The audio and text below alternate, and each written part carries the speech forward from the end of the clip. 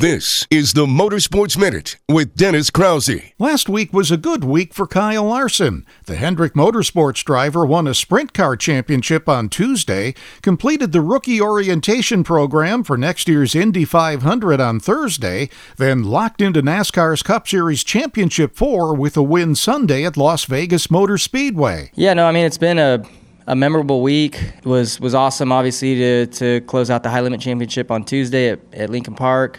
And then, from there, get focused on driving the IndyCar for the first time. That all went really smooth and was an awesome experience, getting to do something I've dreamt of for a long time, and that's just make laps in an IndyCar at Indianapolis Motor Speedway. So, yeah, the ROP went great, and then came here to Vegas knowing that we were going to have a car capable of winning, and was able to get the job done with a lot of luck along the way. So just a cool week and one that I'll definitely never forget. The Motorsports Minute.